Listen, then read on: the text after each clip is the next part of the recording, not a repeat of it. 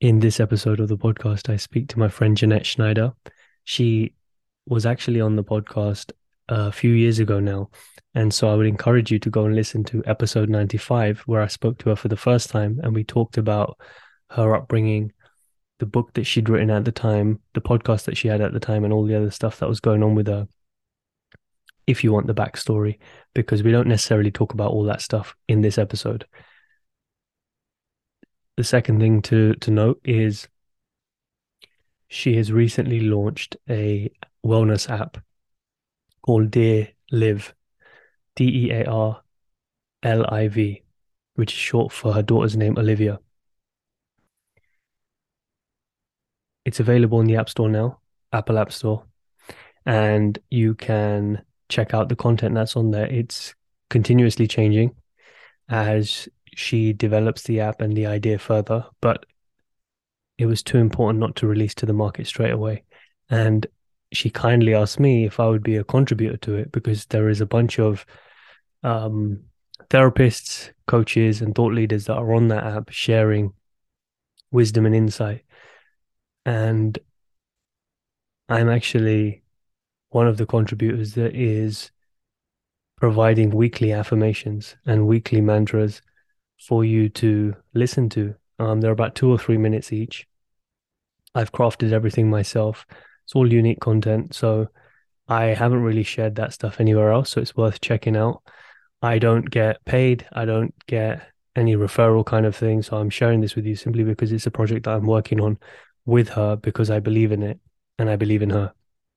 So go and check that out if you have access to the Apple App Store. I think it's going to be on other platforms, but to my knowledge, it's only on Apple right now. And I hope you enjoy this episode. Jeanette, thank you so much for taking the time to be here again after 3.5 years. I know it's so funny. I can't believe it's been that long, but as like we were talking before, it never feels like we miss a beat when we come back together in conversation. I feel like it's like a church revival. Like we come back together and we have these really beautiful conversations and we like go away for a while. So I'm just thrilled that you invited me to come back. Absolutely. But no, I agree. Like it just doesn't feel like with the right relationships, it feels nourishing. And what I mean by that is it doesn't feel like you need to be nourished. It doesn't mean you have to be speaking every single day. Like the right relationships, you kind of pick up from where you left off. And there's not this kind of doubt that, oh, what if, she's doesn't feel the same way anymore, or like we've just lost interest or whatever. It just doesn't, I don't know. The reoccurring theme I've seen is that with the right friendships, it just picks Mm-hmm. up and you have this kind of understanding that we both have lives, we both have stuff to do, and it doesn't mean we don't care about each other. We're always thinking about one another. Right. And then when we speak, it's just from where we left off, nothing changes. Every time. So because it's been 3.5 years, I don't really know where to begin because it's so much has happened in the world generally in your personal life. So it'd be good just to, I don't know, maybe just dive into kind of what's been coming up for you, maybe recently, where you're at now, how you're feeling Sure. today, and then yeah, we'll just kind of go from there. I think what's been really interesting for me since the last time that we really talked was this past couple years has really been an education and an evolution for me. I've had like death of ego and identity probably multiple times. I left, corporate America and created this wellness app, and then COVID struck. And I just feel like every little thing that could possibly get in my way or create doubt or make me question myself and my decisions showed up in my life in the last several years. And over the course of the last few months, I have clarity that I've never had before. And what's funny is I feel like the product that I was creating, this wellness app where we're supposed to be helping people with their mental health and wellness and finding kind of the themselves as dimensional beings and how we can support them. It's almost like I needed to I feel like I was like disciplined, like a little kid, like a toddler who gets smacked on the hand. Like I laughingly called myself an entrepreneur when I first left corporate America. I was not an entrepreneur. I am an entrepreneur now. Like I've taken my beatings and I've had to learn how to reimagine my dreams and take incredibly hard feedback. You know, whenever you're creating a project that's going to be accepted by the world, it's also having them tell you, like, hey, this is terrible. Or, you know, I love this part and I hate this part. And so it has been a humbling and messy and beautiful journey.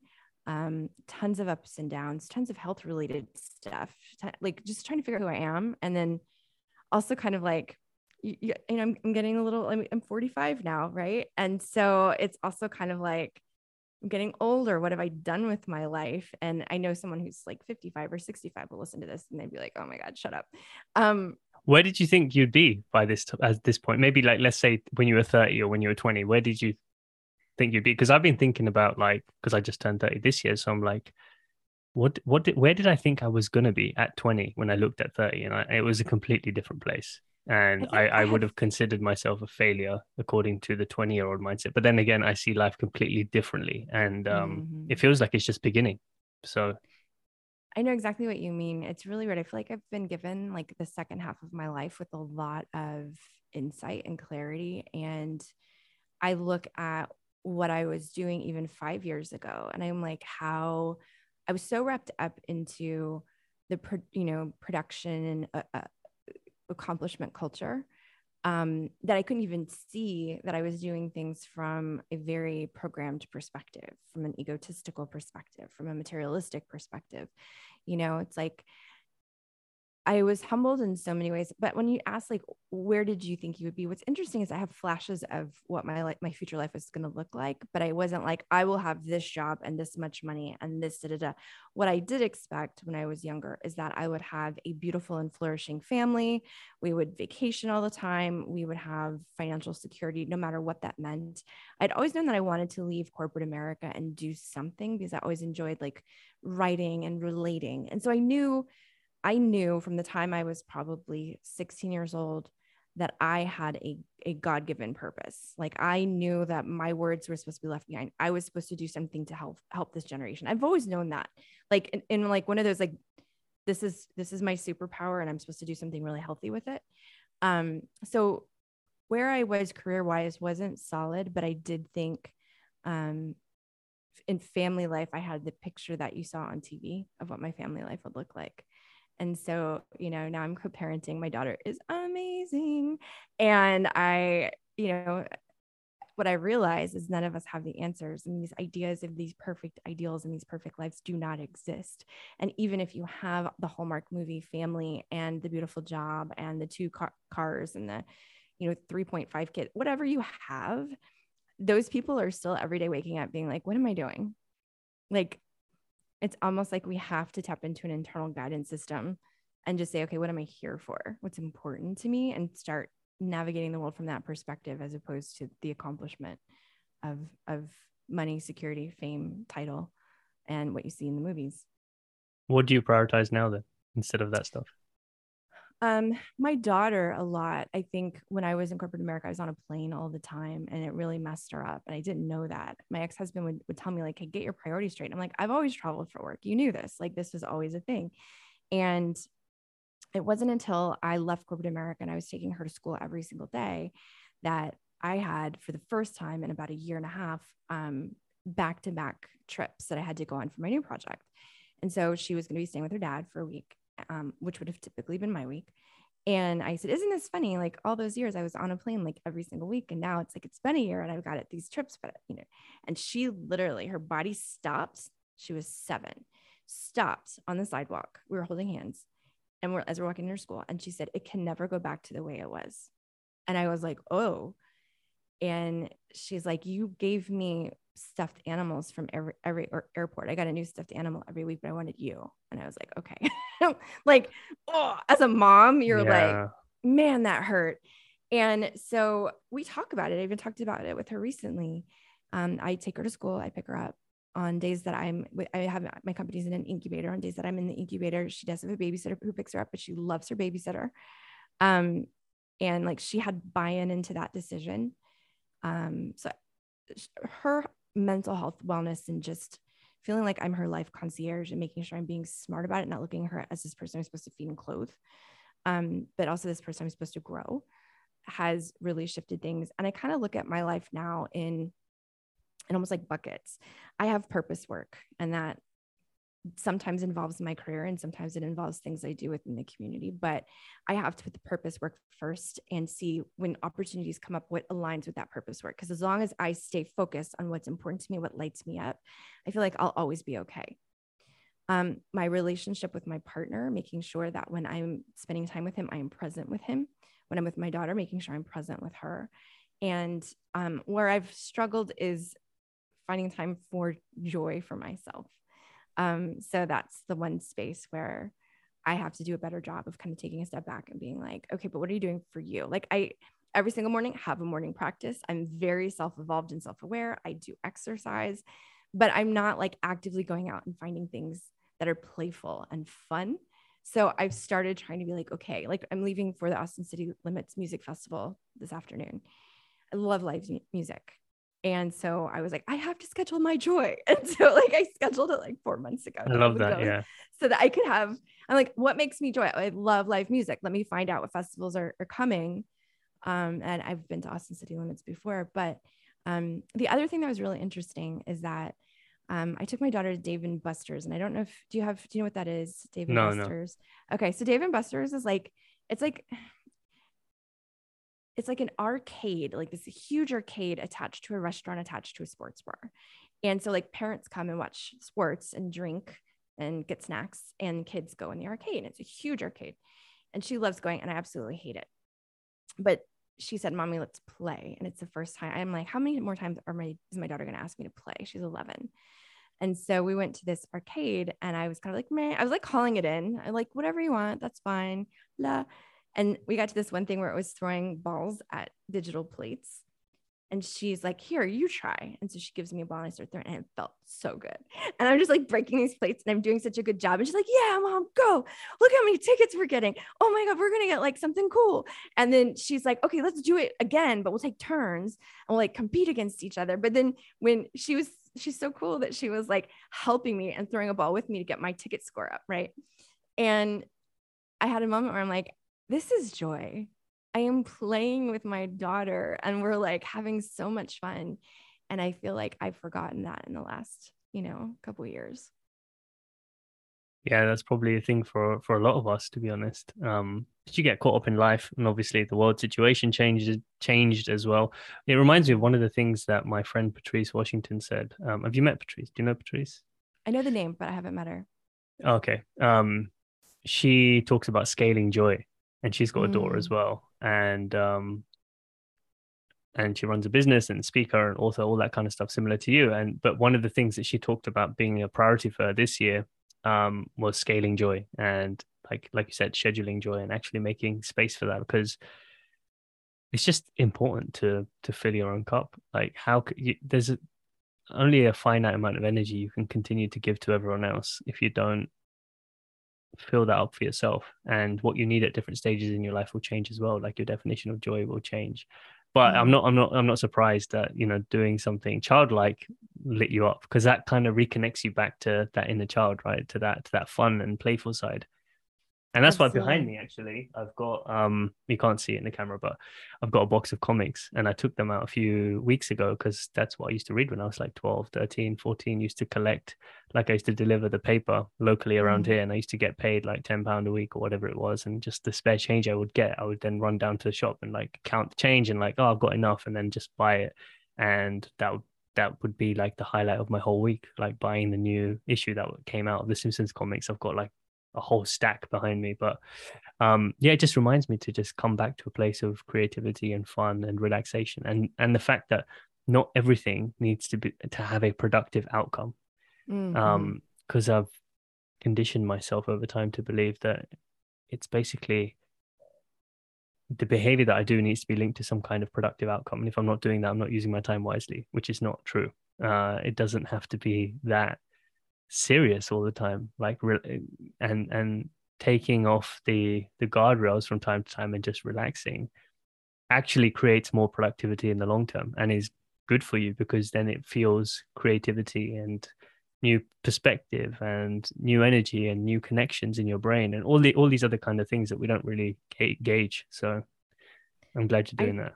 I totally agree. And I think it's so one of the things that I realized I've been very tired and very burnout. And I kind of believe like that's the life of the entrepreneur, right? Like you're building something from scratch that doesn't exist. You're being pulled in a million different directions to make huge decisions. And so my brain is constantly worrying. And I, I woke up the other morning and it made me think of the fact that I wasn't creating joy in my life because I was doing this whole like I have to accomplish, I have to accomplish. And Dr. Melanie Ross Mills, who's a friend of mine and an expert on friendships, she's based out of Dallas. She posted something about here are signs that you lack boundaries in your life. And it was like, do you feel exhausted and burnt out? Do you get resentful because you feel like people are always pulling on you? Do you? And I was like, I'm like 5 of 8 of those. And it made me also realize how, and I think I wonder if it's not just because of generationally how we were raised, how corporate America kind of programs you to accomplish. If we don't feel we have to give and do these things in order to be productive and to be liked and to be all of these things, but what we're doing is we're not setting healthy, appropriate boundaries. Even with people that we really respect and we really love, we have very leaky boundaries. And so we're spending all of this time spinning our wheels and we're not taking care of ourselves emotionally. We're not, it's one of the things I did a really good job towards the end of my career in corporate America. I was asked to be on a lot of boards for nonprofits. And I finally had, because a nonprofit, they do great work, but they also want a lot from you. Right. And so it's a lot of time and energy.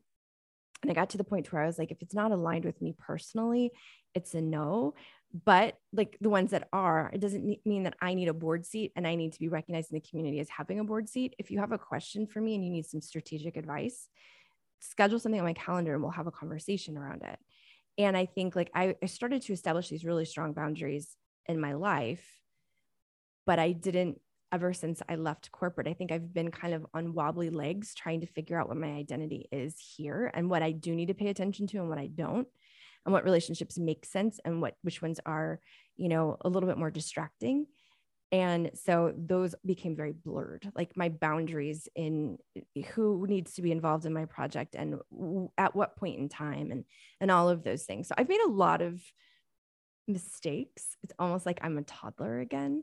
Or I would maybe say that I'm an adolescent. I'm going through puberty in my like my company like life cycle. We have acne, like our voice is What's some of the changing. mistakes? What's some of the mistakes you made that you Um, remember?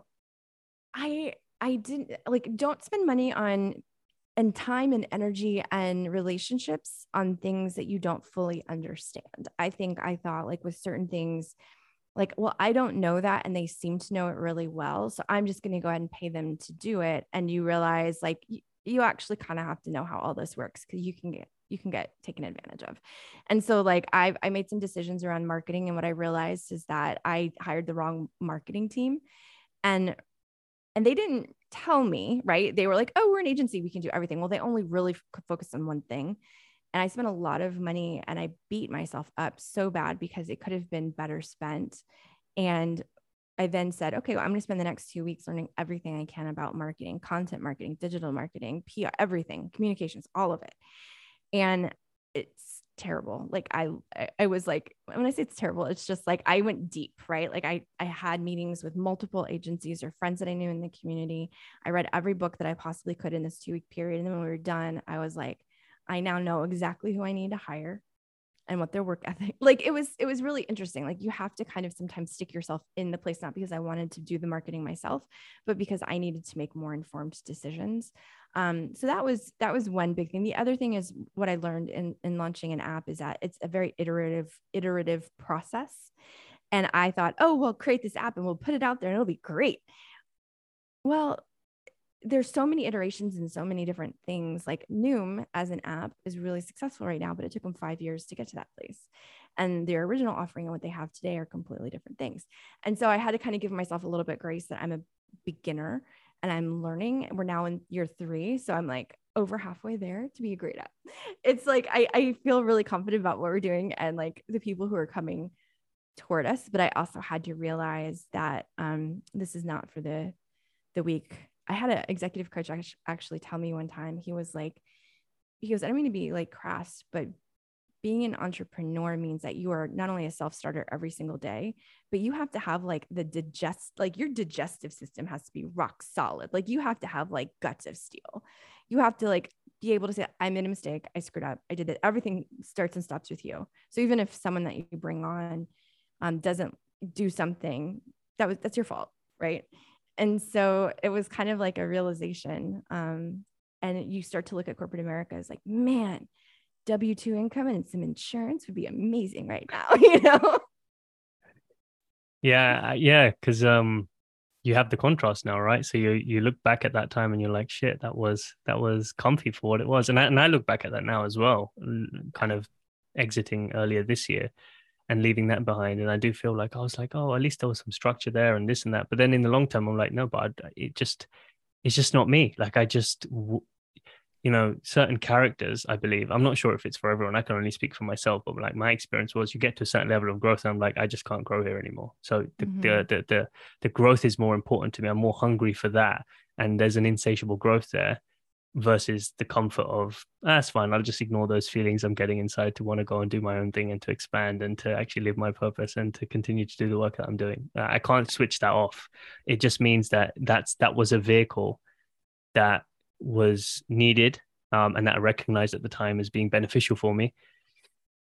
Learned what I could, and then it was time to move on. And then this is a whole other rhythm, right? I was talking to Parker about this. It's like the rhythm of being in that space versus it being in this space. It's just a different cadence, and you have to allow yourself to kind of slow down enough to figure out what is my rhythm, what is my day-to-day look like, because you can't take the mindset of corporate and then do your own thing. Like it just, in my experience, it just wouldn't work. Like you have to find your own rhythm because that's someone else's rhythm. That's a whole system, whole structure that was created to get everyone on the same page doing the same thing to churn out the same outcome or the most productive outcome for a common goal, whatever it is, for each company, mainly profit. But I don't know. I just feel like things are shifting. That's not the way that things are going to keep moving and evolving, because when you're walking the path of your soul or your purpose, it's a different game. Like you have to walk by kind of tap your feet according to the rhythm that's playing inside, and you've got to listen to it. And that's why the self-care and all that kind of stuff is important, to quieten down and listen to, okay, what's the most important thing next? And that is all you. That is all you. It's your path. You've got to decide, is it left, right, or straight today? What am I doing? Yeah. Because there's I've not had anyone days there where to I'm tell just you. like, no, I've had days where I start to work and then I'm like, I am a mess. I need to go. I live near this really beautiful canyon. And so like I'll drive down there and just walk down one of the paths, not even the whole way, just to put my feet in earth and be around something beautiful, just to take a breath and be like, I got to reset. There was one day where I thought I was going to go absolutely crazy. I had so many decisions and my anxiety at times. And I think that's one of the other things is that I'm creating an app for people to help them find the quiet within, to help them understand more about themselves, to kind of help with mental health and well-being. I suffer from severe anxiety. So I'm making it just as much for myself as for the next person, right? And my anxiety keeps me up at night quite a bit. I lose a lot of sleep. And it's my natural state of being. This has been since I was a kid that I've struggled with this. And so having those practices is so incredibly helpful. But there are days when like I wake up at 2:00 in the morning and I can't sleep anymore because I have so many things, and I'll wake up and I will work until 9 a.m. And then I will be like, okay, I'm going to do like a practice. I'm going to go for a walk. Maybe I'll end up taking a nap. And kind of just allowing. I've learned to allow for those things rather than being on this like rigid schedule. I've learned to kind of say, okay, where am I right now? What will make my anxiety feel better? We have 3 decisions that you need to make. Let me go make those 3 decisions. When I make those 3 decisions or I move this forward, then I will be better able to reconnect and get quiet. But there was one day where the anxiety was so bad, I had lost sleep. I was working and I'd been working for probably 12 hours. And I finally was like, screw, we're going shopping. And I'm like, Liv, come on. And like Olivia, my daughter, we just went shopping. And we went down to this like little mall near us. It's like an indoor outdoor thing. And there's shops and all kinds of stuff. And I'm like, let's see a movie. Let's do this. She's like, how are we having such a fun day in the middle of the week? And I was like, I know, right? but it was kind of one of those things where it's like you give yourself, you kind of give yourself, am I working hard enough? Am I doing enough? And then one of the practices that's been really valuable for me is actually taking a moment and getting very, very present. You can do that by, utilizing your senses and kind of moving out of your, the calm down the cortisol, move into your executive functioning, ask yourself questions like, am I dying right now? Is this going to be the end of my no, none of these terrible, terrible things that we have ruminating in our minds are actually real. You let me move into gratitude and like get really, really clear. And then realizing how far I've come, because we don't do that. We don't take a minute to say like, I had this project, I had this idea, I had this thing. What we're doing is we're not at the place yet where we feel like we've succeeded. We're not at the place yet where our nervous system is like, whoo, we can rest. We're no longer in trouble. Right. And sometimes if you take a minute and you actually say, okay, where was I a year ago from now? Where was I 3 years? Where was I 5 years? What I love about myself is not only did I build something that's really cool and further along than a lot of startups in this space, I created really great relationships and I have really great teammates who are also very passionate about it. But I also like who I've become as an individual. Like the personal growth, I think has been so valuable. I can see how ego driven I was in the past. And now I'm kind of like, there's a completely different temperance to the way I look at life. And I'm like, I like me better. And that's huge too, right? That's been a big one for me this year as well, just to slow down and appreciate how far I've come and to celebrate that and let myself be proud of Yeah. how far I've come. Because there's this thing that we do as humans is I'll be happy when, Mm-hmm. and you just continue that dialogue, and what comes with that is it's not enough yet, basically, is what we're saying to ourselves, and we're not enough yet. And so I've had to just unravel that and understand like what is it I'm actually chasing? Why am I not allowing myself to just appreciate everything I've just done, Mm-hmm. to get to this very point? Because that's enough to celebrate in and of itself, to celebrate the book that I've done, the podcast, the relationships, the person I've become, the open heart that I've cultivated over time, the way that I speak and present myself, the way that I've been able to deepen my relationships with existing people in my life and then new people in my life as well. Bold and courageous decisions I've made. Sometimes I just make lists of courageous things that I've done, and that would be courageous to me in my definition of courage, and where I followed my intuition, where I've shown the most gratitude, like just things that I allow myself to feel proud of and just to acknowledge and keep that at the forefront of my mind instead of allowing myself to think about what's missing, what haven't I got yet?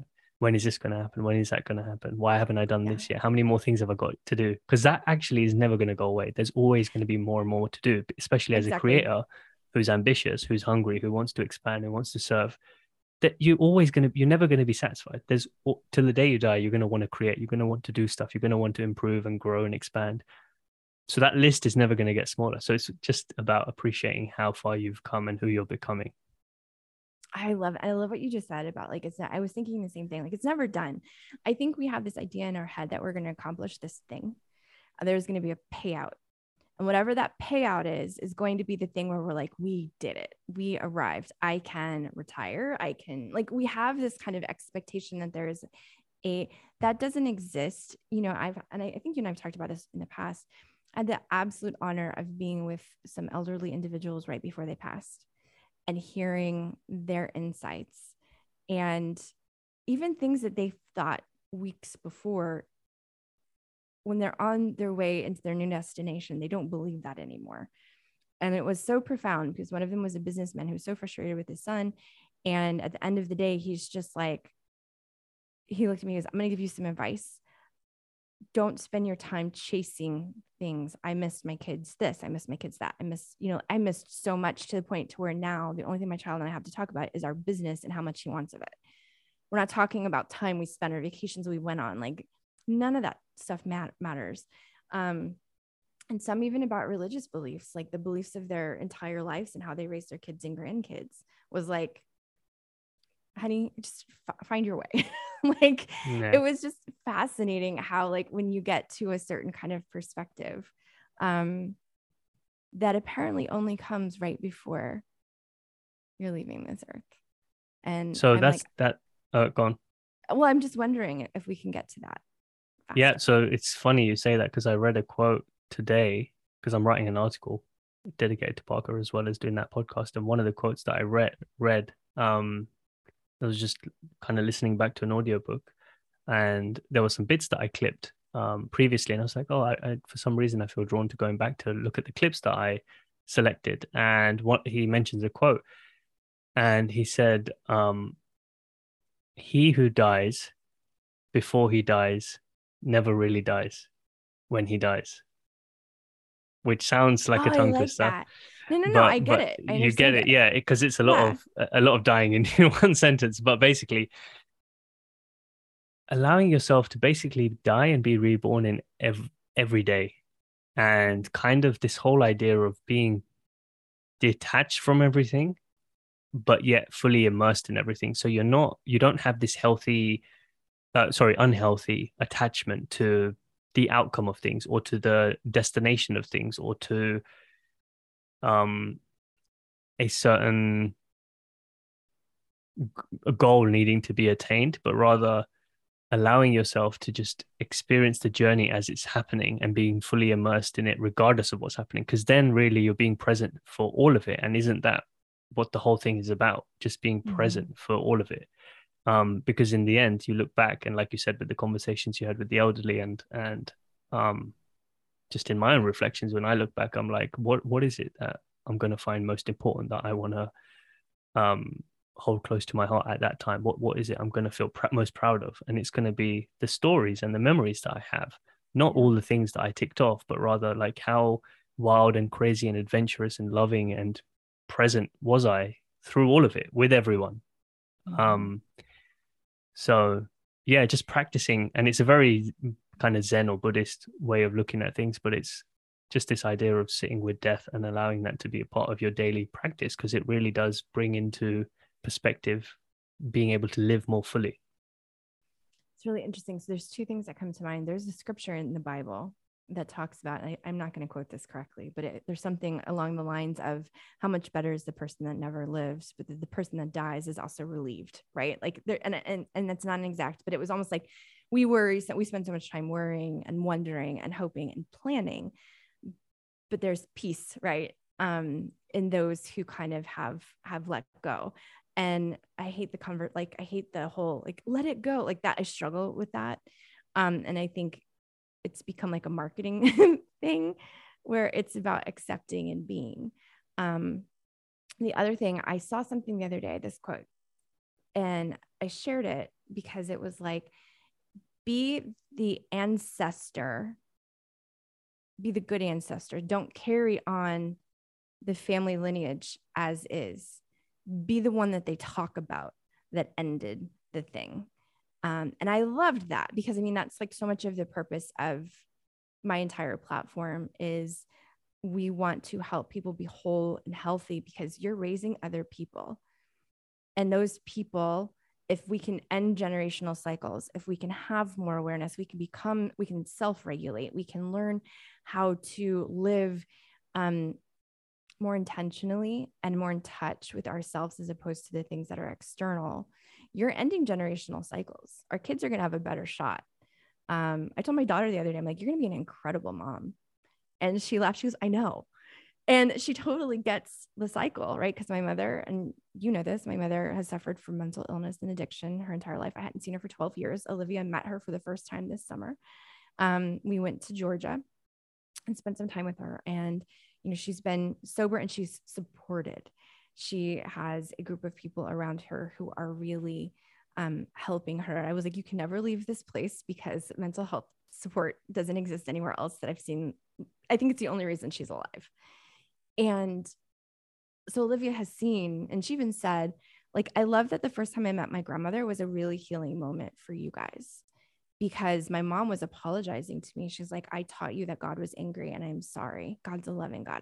I embarrassed you. I did this, I did that. And there were all these things. I'm sobbing in this small little town in like Hill Country, Georgia at like a Lone Star Steakhouse. And people are all staring because they don't know each other. And they're like, who's this chick crying? And, you know, And I'm just like, ah! And but it was a beautiful, magical moment because it was not only the ending of a generational cycle, but the awareness, right? Like there was like this beautiful awareness. And my daughter gets to see that. And my daughter is being taught differently and given these incredible tools. And I'm like, you're going to do incredible things. Like you're a completely new lineage. And what's also interesting is I had a friend tell me at one point in time, she goes, I really respect your mom because she's a cycle breaker. And I was like, I wasn't ready to hear that yet. I'm like, what are you talking about? She's like, she's the first woman I've ever known in like the 80s and 90s when we were young who actually said, I have mental health issues. Your mother actually would tell people, like she admitted it and that she was struggling. No one would talk about it. They labeled her crazy. They said that she didn't have God in her life. She needed to pray more, whatever.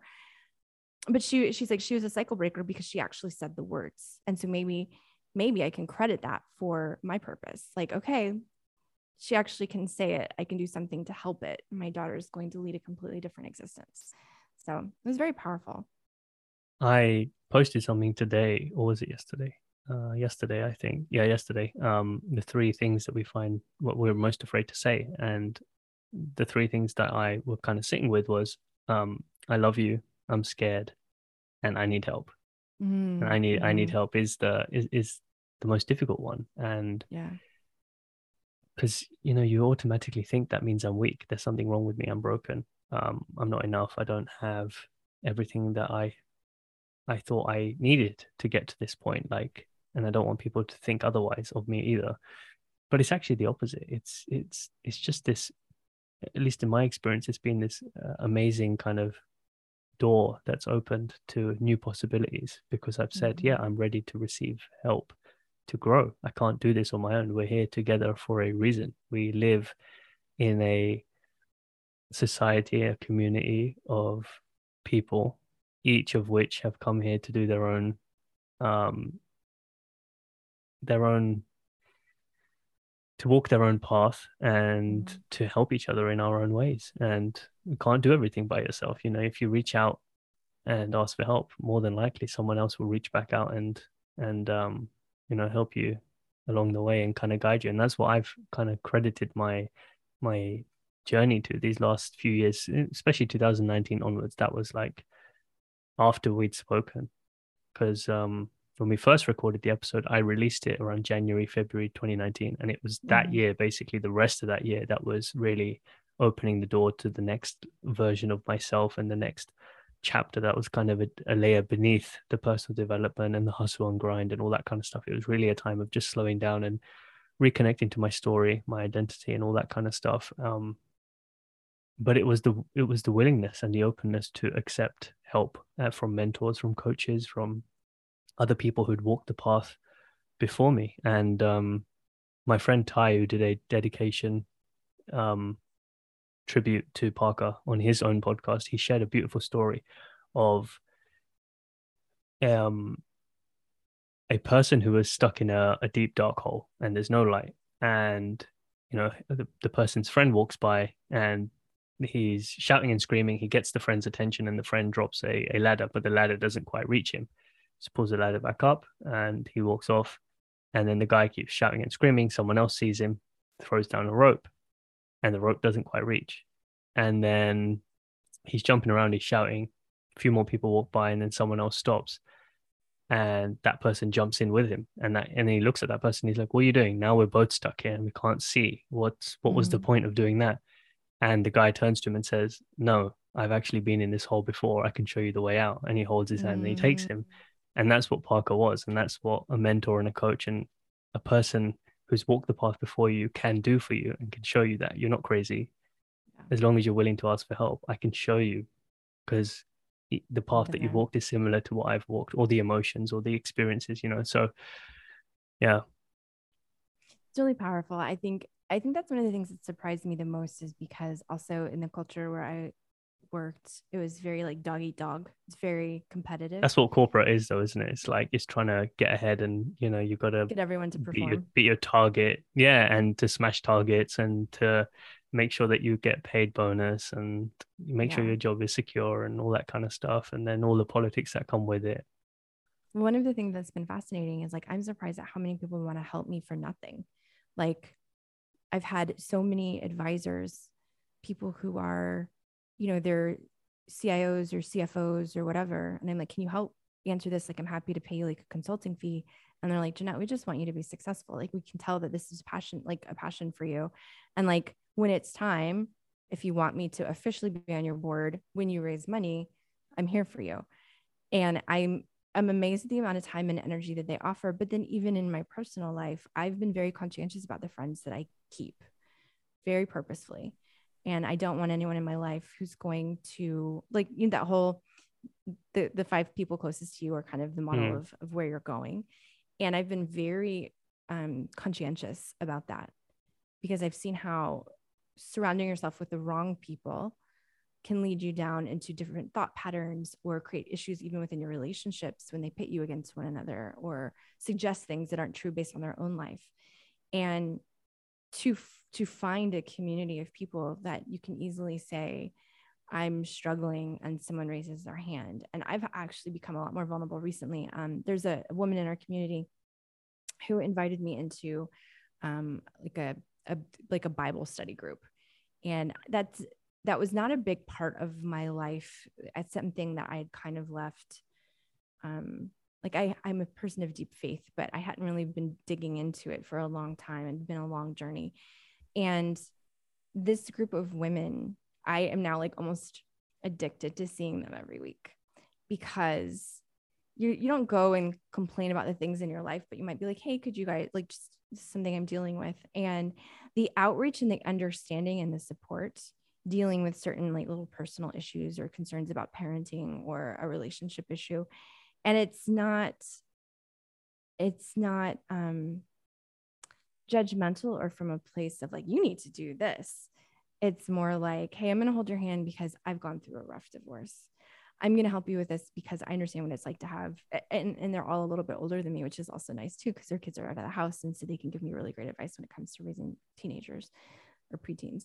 But that community aspect, and like, I've heard you talk about Parker. I saw your post about him, and I know that you've done a podcast. To find people in your life that you can connect to at that level is such a gift. And it's so incredibly beautiful. When you find people pure of heart and pure of soul who want to do something really positive, I'd encourage, I'm sure your listeners are already on that path, but if you don't have those people in your life, seek them out. And better if they're smarter than you, wiser than you. Don't feel insecure about that. Know that that's the way to lift yourself into that space as well. Yeah, one of the things that's come up for me in this past week is that friendship is one of the most sacred gifts that we have on this planet. Mm-hmm. Like, to me, that's been um something that's been really close to my heart, Yeah. especially with his passing. But outside of that, it got me to reflect on everyone else that I'm connected to. Mm-hmm. And I've been intentional about that as well these last few years in terms of the people that I connect myself with, because I look around now, I'm like, who am I speaking to daily, weekly, monthly, and who are my catch ups with, and what does my calendar look like? What types of people? And it's everyone I'm speaking to is like, I've intentionally brought every single one of these people into my life. And it's amazing because it's not like I've been globetrotting around the world 24/7 trying to meet new people. Like, it's been friends of friends, and just the power of technology and the social media platforms and all that kind of stuff, which can be really useful. And I've seen the positive side of it because it's connected me to so many great people, but it can also obviously be a distraction if you don't have boundaries. But um good people know good people. Mm-hmm. So as soon as you connect to a few, they introduce you to more. And the other thing I've realized is you got to ask, not just Mm-hmm. for help, but like for whatever it is. Like, oh, you like, for example, an example would be like, um, I was on a call with a group of people, and we all had like kind of slots to speak. And Parker was hosting this call in back in 2020, and and my and the person who's my friend now, Ty, back then wasn't, but he was speaking, and I was like, oh, like this guy's energy, like something about it, like I want to meet this guy, but I didn't know anything else about him. I didn't have contact details, whatever, because Parker had curated the panel. So I reached out to Parker after. I was like, can you introduce me to Ty? Like, I really feel like I want to speak to him. Like, there's something about that, and we become like really good friends. And he was the one that informed me when Parker passed away, and we've been really close over the last few years. And then he did a podcast with someone, because he does it jointly with this guy called John. I heard the podcast and I was like, can you introduce me to John? Like, this Mhm. guy's amazing. And then before you know it, your network just expands, but you got to ask for what you want. And more than likely, people will say, yeah, cool, I'll help you. Um, and then you just start bringing all this goodness into your life. And then, you know, as you do that, there's more people that now have you in their mind when they're going about their daily lives. And so opportunities or connections or whatever it is, you're at the back of that person's mind. And if you've made an effort to build some kind of relationship and opened your heart to that person, more than likely they will keep you in mind or keep you in their heart when the time is right. And then more opportunities, more people, more experiences, your world just opens up, but you've got to ask. And it's taken me a long time to have the confidence to ask without feeling like, oh, what they're going to think. What if they say no? Is that too much? Am I being What if they rude? do?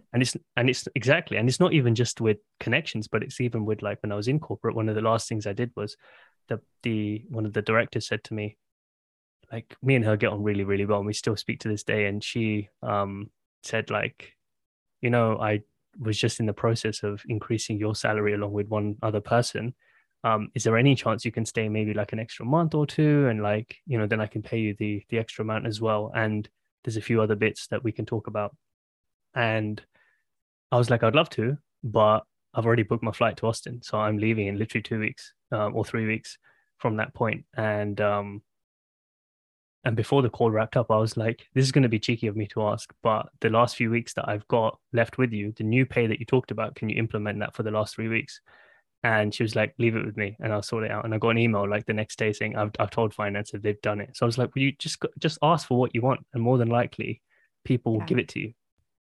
It's so funny. I've been doing the same thing. Like I've been unapologetically asking for things especially when it comes to my daughter. And so like I used to feel like I needed to like show up, make sure, like almost like not look like a mom, right? Like go to every event, do every like all of these things. And I'll get invited to things and I'm like, can I bring Olivia? I with the incubator, we have office space in this one area of town, but I can't pick her up. And so I recently sat down with them and I said, I would love to have office space in this other location that's closer to where her school is. And they're like, well, it's a little bit harder to get in there. It's a little bit more expensive. And I was like, well, let me tell you why. Like, I really appreciate the resources that you've given me here and I will continue to use them. But for me to go pick her up from school, it's like an hour. It's complicated. I come back and I'm only going to be there for 45 minutes. Whereas if I'm over here, I can run down, pick her up, bring her. She can do homework in this space with me. And what's more important to me, and this has always been the case because I used to bring her to work with me when she was little, she needs to see that.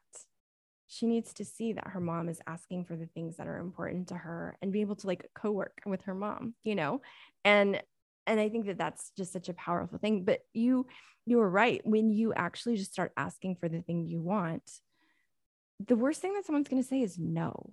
What I found though is even if they say no, sometimes, especially if they respect you or you're building a relationship and they're getting to know you and they start to trust you, they might come back around with a yes or even better a year or two later. Do you know what I mean? Like I've always said that, and some people are like, never tell people what you're working on because they could steal it and you're cursing it and you're whatever. And I was like, or they have a contact for you, or they have a suggestion, or like there's all these other things that could be happening. If you speak into existence what it is that you're working on or what you're doing or what you need, people want to help you, which has been the biggest shock since I left corporate. Everyone wants, like, they're like, what can I do? What do you need? Let me know. Oh, you need to know so-and-so? I had lunch the other day with a guy. And as soon as we sat down, I said, I have an ask and I'm going to tell you what it is first. And then we'll get that out of the way. And then I want to talk about like your kids and how's life and stuff. And he just started laughing. And I was like, I don't want to be like setting you up I for love this. So I that. just want to Yeah, get yeah, it out yeah. of the way. And he was like, I respect that. And so, it was an immediate yes, I think because of the approach and the time that I've spent, with the relationship. But I do the same thing. Like people ask me all the time for things and I want to see them win. We're so human and so connected. I love the expression, like we're all just walking each other home.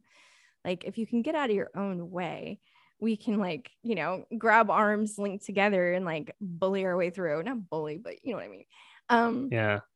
I think it's Yeah, so it's a powerful. it's a fundamental perspective on life though, right? It's like, do you see the world as destructive or creative? And do you Hmm. see it as something that's contracted or collaborative and expansive and joyful? And I just decide to choose the words that feel right to me. Like, you create the reality that you want. I just choose to believe that. I choose to believe that I'm creating a world that I want to live in. Like, I Hmm. get all this other stuff is going on and people have their own perspectives and there's terrible things happening, but I choose not to focus on that. I choose to focus on what's good, what feels good to me, and then if I can fill up my cup with that and expand my world, then I have more resources, more energy, more time, more effort to give to the rest of the world to make it a better place in my own way. Like, I can't do that from a place feeling like anxiety and fearful and like a victim and there's not enough and what if this and what if that. I like, if last week's death has shown me anything, you can die at any point.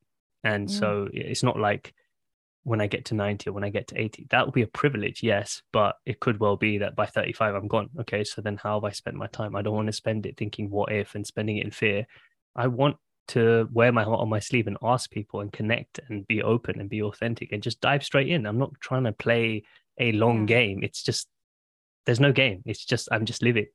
Yeah. So one thing that I've started to say this year, especially after leaving, and I think it was a phrase that I heard from one of the Abraham videos. And she said on stage, she was like, everything's always working out for me. And I was like, I love that perspective. And I just started saying it and it just worked I'm writing it down. effortlessly. Like I was, yeah, I was in the plane. So Austin, there was a 10-hour flight direct from Heathrow to Austin. And I was feeling amazing because I was like, I'm on my way to see friends and like this whole new journey ahead of me. And I was like, everything's always working out for me, blah, blah, blah. Got to the airport and I weighed my suitcase and I was like, fuck, I'm like 4 kg over the or 3 kg over the limit. So I was like, shit, hopefully I can do it and they're not going to charge me, blah, blah, blah. So everything's always working out for me. So went to the thing, said good morning to the lady. It was like being myself.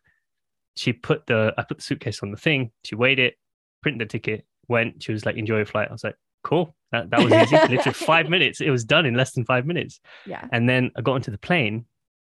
I was like, shit, what's my seat going to be? Because I don't think I could for that flight. I couldn't pick my seat, so it was just like pre-allocated. So I was like, oh, what's it going to be like? Who's going to sit next to me? Who's behind me? Is it going to be like noisy? Blah blah blah. And then I just kept repeating the phrase in my head. I got there, sat down, and there was like I was in the middle aisle, and there was an aisle on the left and the right, and there was three in each aisle. Um, and so there was a guy next to me, and then a woman at the end.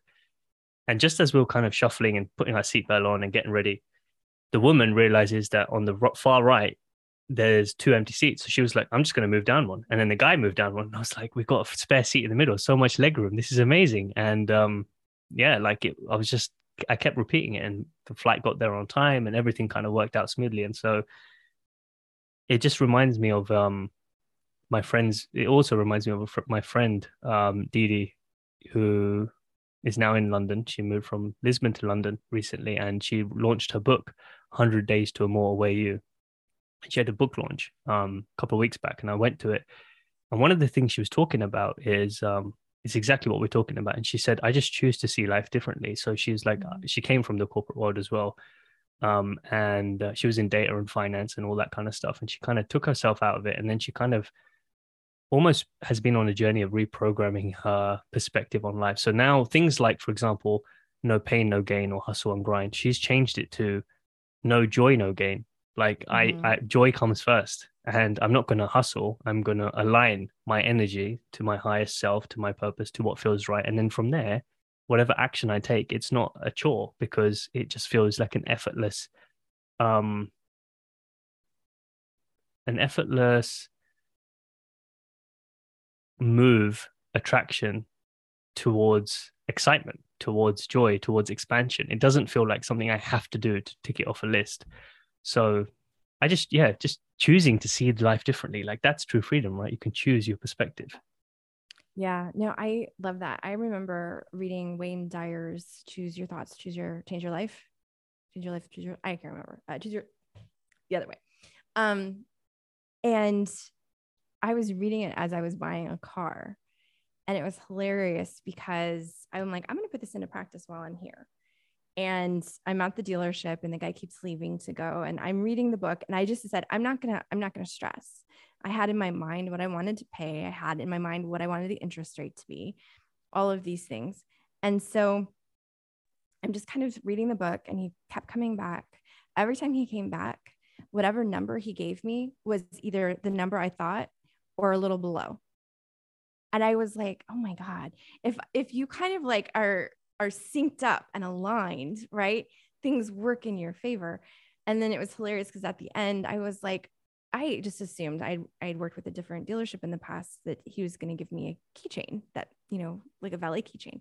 And I was like, oh, like, can I get a keychain? He's like, oh, you can buy one. And I'm like, I have to buy a keychain? And he was like, hold on. He went and he got me like the two most expensive keychains. He's like, here, one for in that, you know, to leave in the house, one for and I was like, this has been the best experience. And I had another experience like that when I was buying a house. The price kept going down. Like I was willing to pay this price. And I told my agent to make an offer. And when she checked the MLS, she found out that the house had fallen out and they had dropped the price, but that the sales agent was trying to give me the original, like the price they originally wanted, but they had just dropped. And so she caught them changing the price on the listing system and moving it back up. And they were like, so they could, and they're like, look, this is what happened. And I was like, how did I just get a house for like 20,000 less than what I offered? Like, you know, it was just kind of like one of those things when you're like, this is working out for me. There is a purpose here. And a lot of times I think it's because not only are open to it, I've had people tell me like, oh, you know, you're spiritual, you're Christian, you're this, you're that. I'm like, don't put me in a bubble. If I believe in something that makes me feel better, if I believe in something that adds to my life and makes me a better person, how is there any harm in that?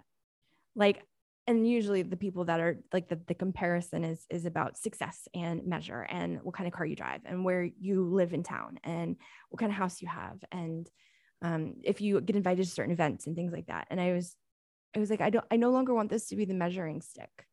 You know, I no longer want those to be the things. I want it to be that decision that you're going to look at life differently and you look at your relationships differently.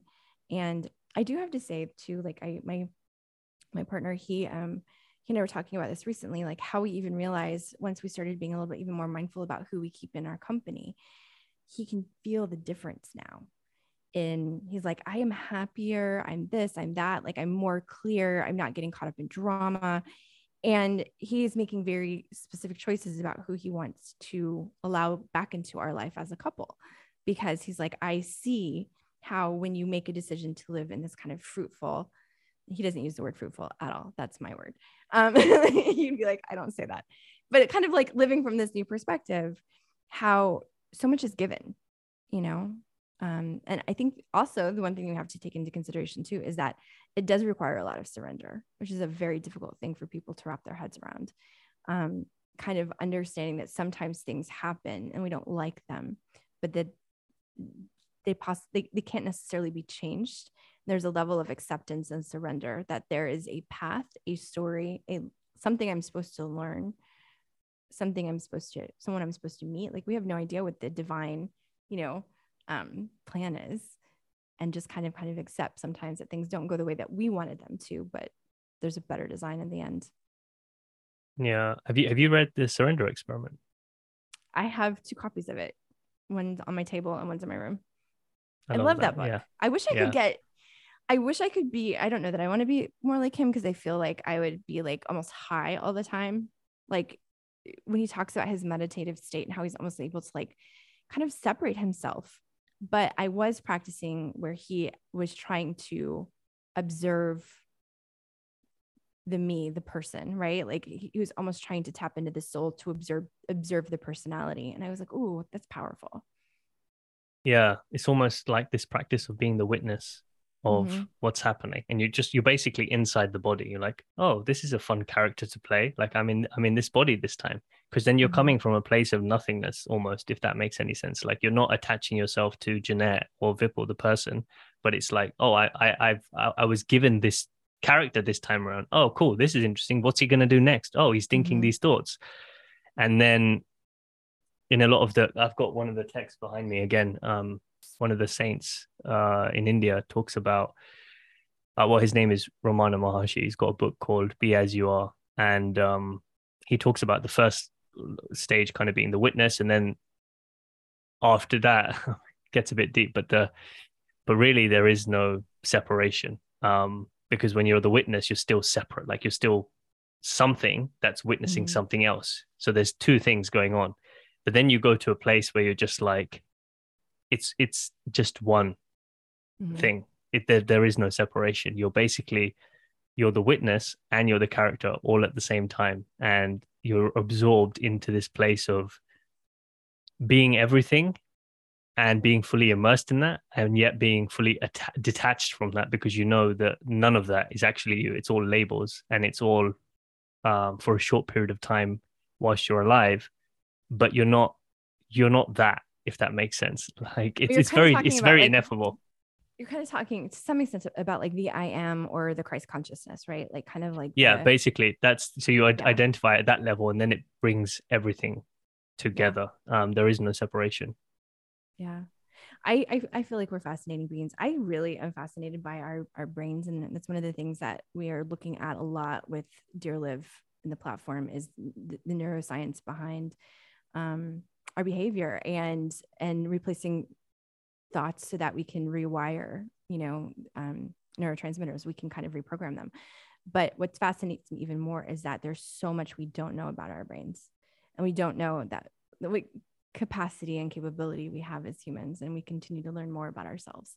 And I think when you can look at the world from that perspective, there's so much available to us, and there's so much expansion. And I am excited for the future of humanity from that perspective, right? I try very, very hard not to get caught up in like the news feeds and the low vibrational, I need to know what's happening because I live in this world, but also from the perspective of like, I don't want to be fearful. I would like to be the person who's creating an incredible person. I'm curating a life for this little person who's going to be our next generation. I am creating and curating content to help people understand themselves better because so that they can be better for themselves, for their relationships, for their children. I can't spend my time worrying about the rest because it brings me into such a low place. And I'm like, the brilliance is when you're positive and moving forward and being in that purpose work. I feel bad for people who've gotten so caught up in, not bad like pity, but I feel like sometimes the distraction of the media and the wars and the all of the problems of the world, they bring you to such a state that it's hard to have that connection back or alignment back to passion and purpose. Yeah, but that's where you got to have a boundary. Like it's just a balance between, like you said, I'm of this world. Like I'm in my five sense body. I'm in this 3D world where things like that can happen. There's destruction. There's loads of really bad things, but at the same time, I'm not going to be a victim to that. I also know that Right. I'm a creator, that I can be intentional about my life, and that I can't actually help this world from a place of low vibration. It's Yeah. it's it's just impossible. Like I need to be able to help myself to then help someone else. The whole idea of putting your own oxygen mask on first. Um, how did you come up with the name for the app? So it's Dear Liv. It's kind of like a letter to my daughter, right? So, um, the way I look at it is it's kind of a promise to my daughter and her friends. Like we're going to end the stigma around mental health and wellness in this generation. So it's kind of like I wanted to come up with something that would be kind of catchy and interesting, like Dear Abby, but not. Um, like I kept seeing like stuff like, oh, pop sugar, and there's all these. I don't want to sound like a therapy app. Um, and there's such beauty. Like my purpose is in the name, like I want to create a better place for my daughter and her friends. And so yeah, she's so funny. At first she's like, I don't know that I like that you're naming your company after me, and now she's like, my mom's cool. I was like, Yeah. awesome. And then she's going to take all the credit for it as she grows up. She's like, oh, yeah, my mom's company is That was called me. my name. Yeah. Right. Yeah. No, And then she's definitely the inspiration. what, like, so are you able to share kind of what people can expect and like just a Yeah. little bit about it? Yeah. Yeah, absolutely. So we're doing a couple of little shifts to the user experience right now, just from some feedback that we received. But um, when you go in, the idea is that we're kind of getting to know you slowly over time. So the first screen is really kind of not only inspirational, there's certain things on there to kind of like help you with your week or with your mindset and some curated content, but there's some questions and some videos and some assessments that you take so that we understand what's important to you. We're not trying to be an off the shelf type of app. We're also creating and curating based on what people need at this moment. Like when we first created, I'm like, oh, we should do meditations and we should do this and we should do that. And then we actually had free form text. And so people were entering in their goals. We saw so many issues with anxiety and body dysmorphia, self-image, body issues. I'm like, oh, wow. Like we really have to like think about self-talk and the way, you know, we're kind of showing up in the world. So there's been a lot of iterations to get to a place where when someone comes in, we want to understand like Maslow's hierarchy of needs. Like what's your core need? Is it joy? Is it freedom? Is it significance, safety, connection? Once we understand that, we can actually provide content to support you. And those are based on the 8 dimensions of wellness. So the Substance Abuse and Mental Health Administration has actually adopted these 8 dimensions as being this is who a whole and healthy individual looks like. They have an emotional life, a financial life, spiritual life, you know, environmental, occupational, intellectual, there's physical, there's all of these things that make up a whole and healthy individual. And so as we're asking you questions and understanding, we start augmenting and sending you content based on the things that we know that you need help with. So I love it because it's kind of like, and this is, I think, where our differentiator is. It's not just an app to go read content and meditate. It's an app where there's actually a heartbeat behind it. Like we're actually like, tell us about yourself so that we can support you. The idea, of course, that we'll have the ability to send you a push notification and say, hey, we can tell that you're dealing with burnout. We can tell that you're struggling with anxiety. Would you like to join a group that's going to talk about it next week? So a lot more interactive, and I'm really proud of it. It's been a labor of love, but I'm really proud of where we are. I'm proud of you too. Thank you. Thank I know you. how much work you've put into it, and I'm excited to see it out in the world and in its new form. Thank you. So you're relaunching that, but then also Mm-hmm. your podcast and Mm-hmm. the podcast for sure. But I wonder if you can share a little bit about the journey of that, and then anything else that you've found Sure. that has kind of shifted over time that's needed repurposing or a rebirth. What's really interesting is when I did the podcast, I did it based on kind of like I'd written a book. That's actually how you and I met. I wrote a book in I think 2000, it came out in 2018. And it was based on the idea of like women kind of uncovering the messages that they didn't realize that they were holding within. So we like were writing love letters to their younger selves. I created a podcast called Gold at the time. And Gold was like, what nuggets of gold or wisdom can you share? What things have you learned? So there's a lot of conversation about overcoming. And we were trying to figure out, like, it's had a couple of names. At one point in time, we moved it over to the Love is Viral show because we were, you know, kind of playing with the idea of how do we create a movement where people love themselves more, and then that goes viral. And what I realized is I really needed to hire a crack branding and marketing team to help us kind of narrow down the vision and really lock it in. The reason that we shifted, not only there's 2 things, not only from Gold to Love is Viral, and did recording Love is Viral over a year ago, was because I was finding that the conversations were not forward moving. The conversations were a lot about bad things that had happened in the past. And sometimes when we would talk to people about overcoming and things that they've learned, they hadn't fully healed yet. And so I would leave the podcast episodes and I was drained and I was sad. It took a lot out of me. Some of them were very, very inspirational, but we would be talking about some really deep subjects. And I was like, okay, it helped me kind of realize too with the book, like I was telling people like figure out what your stories are internally, but I wasn't providing them a way forward. I wasn't like, okay, now what do we do? And that's the same with the podcast. There was no now what do we do? We were spending so much time talking about the muck. And so I was like, I need a second away from this. We need to kind of shut it down. We need to hire a legit team, which we did. and say, let's talk about who we actually want to become. We want to be forward thinking. We're like, yes, you've gone through something. You should honor that. But what do we do now? How do we help you going forward?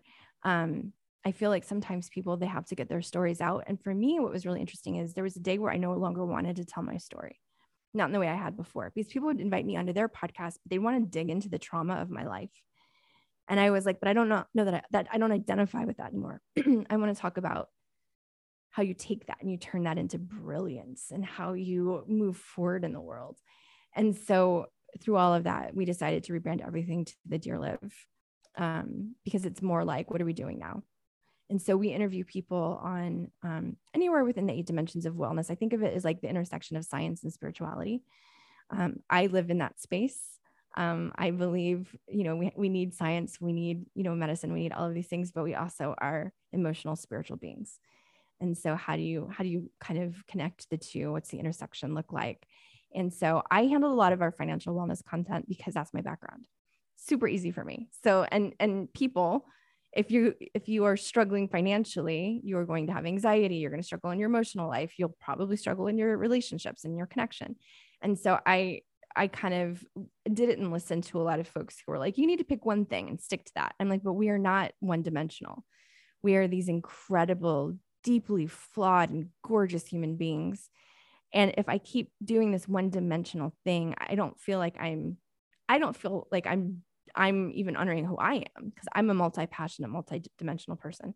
And so I'm kind of kicking against the grain, because a lot of the feedback I've gotten is like, stop trying to be all things. And I'm like, I'm not trying to be all things. I'm trying to be who I am. And I want people to come into the app, into the podcast, being who they are. I live all aspects of these every day. If you're telling me to niche down, it's because you're trying to figure out how to market it correctly. So my marketing team, even though they did a really great job, they kind of got frustrated with me a few times because they couldn't and I was like, stop thinking of it as like, oh, we've got to pick a bucket.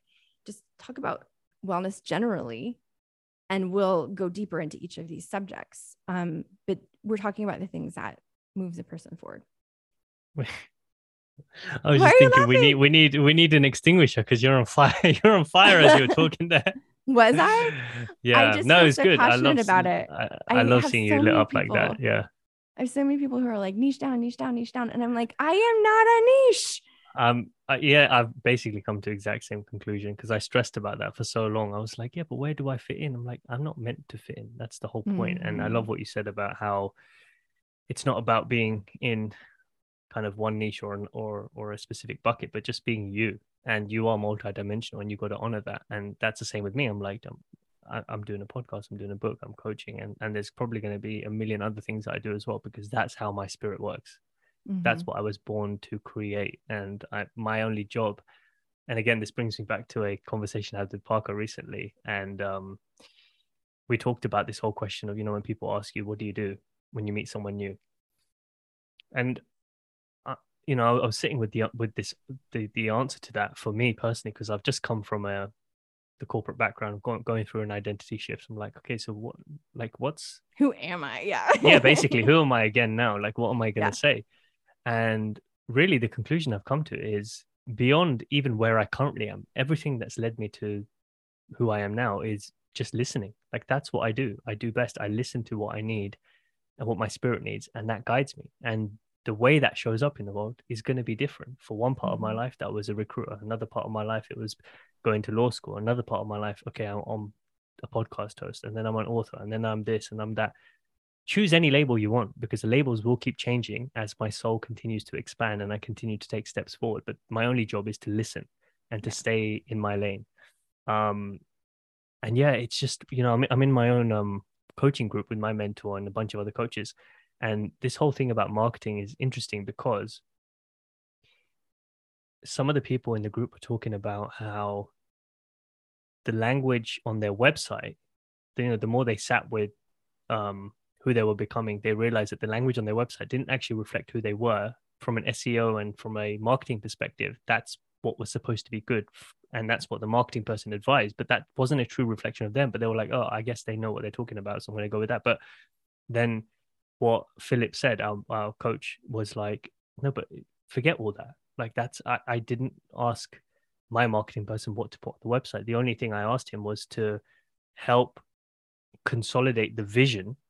Mm-hmm. And then the words I used were my own words. They just came straight from my soul. Like, just it needs to be an authentic reflection of you. Not, you can't start by thinking what's gonna allow me to reach number one on Google rankings. And you can, and for some people it depends on your intention, right? It's all about intention. What's your intention? I want my work to be the truest reflection of who I am.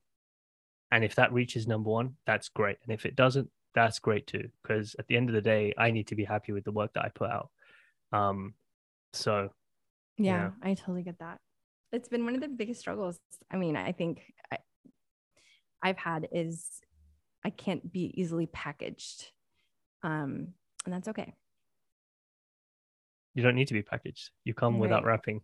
Yeah. I'm like, here I am. I'm like, everyone's like, I'll listen to you for a little while because you have interesting things to say. But what do we do with you? I'm like, I don't know. But yeah. Yeah, and that's what makes us unique. That's what makes us special. And I think it would be nice to work in a way that honors that, so that we can allow the rest of the world to begin to step into that as well and honor that for themselves, whatever it looks like. Because I do feel like, so this whole question of like what's your purpose and what you're meant to be doing and all this kind of stuff, I think sometimes we overcomplicate it. And in in my journey, taking the time to reflect, what I've realized is I've been all over the place, but as I consolidated my thinking and kind of what felt right, what came to me was human beings' purpose is simple. It's to create.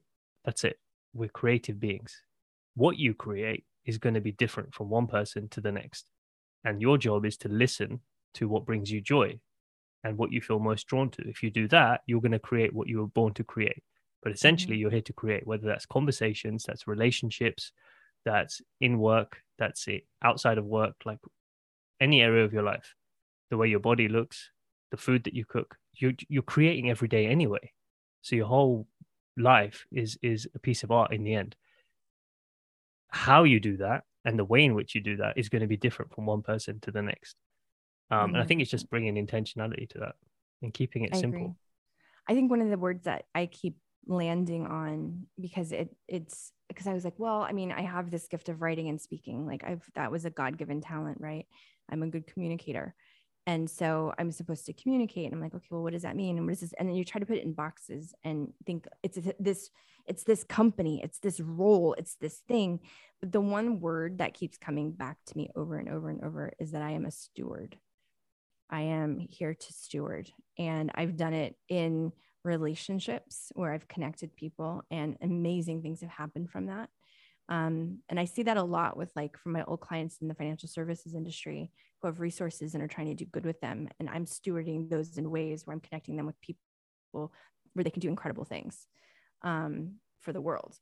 I see that in this stewarding, you know, we have people in the recovery community that are in the app who have said it's changed their life. Who are our beta testers. And so I'm like, I feel like I'm giving them the language that they didn't have before, and stewarding kind of their relationship with self. So like I've been sitting with that word a lot. Like that word keeps coming back to me is how do I remain a healthy and effective steward? I love that. Is that like shepherding Yeah. other people? Yeah. Yeah. It's being kind of like the intermediary in a way, you know, like I am asked a The lot, bridge. the bridge. And that word came up a lot too when we were showing the app to some politicians who were looking at it for mental health for like the county or the city or whatever. And they're like, this is the bridge. And I was just like, yes, like it's meant to Love be a that. bridge in so many different ways. So I continue to be like, as opportunities come up or things come up, I'm like, is this aligning with how I feel? And am I stewarding? Am I being the bridge? Am I and you can kind of like you start to be able to just like you start to be able to observe, you start to see when someone comes to you with an idea or an opportunity, and if it's not fully aligned, you can tell, you know what I mean? Like after a while you're like, that doesn't make sense for me, but thank you. So it's also kind of having that awareness and that kind of like self-advocacy, because a lot of people will see your light and want to attach to it for their own purposes, or because maybe they think you have the answers or you could mentor them. And there's space and place for that. within reason. So it's also kind of figuring out like where I should help and when I should kind of protect my own energy, my own boundaries, and my own project.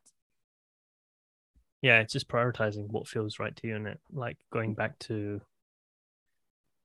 what do you value and where is Mm-hmm. your time and energy best spent in any given moment. And then opportunities as well, like you kind of said at the beginning, sometimes they'll come back round when the time is right. Maybe they present Right. themselves now and it's not the right time, and that's okay. You've got to say no. Yeah. And then if it's meant to be, then it will come back, either in the same form or a different form. So Absolutely. yeah. So to wrap this up, it'll be good for you to just share a little bit about where people can find you and connect more with you, whether it's to the app or anything else. Yeah, no, so download and love on the app. We are working on the interface, but there's incredible content on the library. So it's a great place to go looking. I'm on Instagram and TikTok as Ms. Jeanette Schneider, ms.Jeanette Schneider. And then the app, we're building our social media present on Instagram, and that's dearlive.app, app. And we're always on there. So if you have a question or trying to figure out how to make it work, the only thing I ask is that if you have questions or ideas for the app, you send them to me. I'll tell you a really quick story. I was trying to do things and be helpful. And I went online to the website and I was fixing some things and I didn't realize I broke some links. And so the app crashed and someone gave us a 1-star review. I was like, that was my fault. Like the app work, I screwed it up, and like, we'll have people like this functionality. I'm like, we're working on it. So as a female founded startup, who is all in, if anybody has feedback, I'd love to hear it through DMs. But the library is a beautiful place to start. I just love your energy and your authenticity and your just openness to do what you're doing, to serve in your own way and to not be Thank afraid you. to do that. So yeah, I'm really proud of you, and I'm grateful that we're friends and that we're having this conversation a few years down the road. And it'll be amazing to connect again and continue to see your evolution. Thank you. I appreciate that. And I always love talking to you. So um, it's been interesting to kind of like grow through together, even as far apart as, we are location wise and, sometimes with time. But always reconnecting, like, what have you done? Where are you on your journey? Like, how's it And going for who you? are you now? Who are you You now? know. I love it. Well, thank you.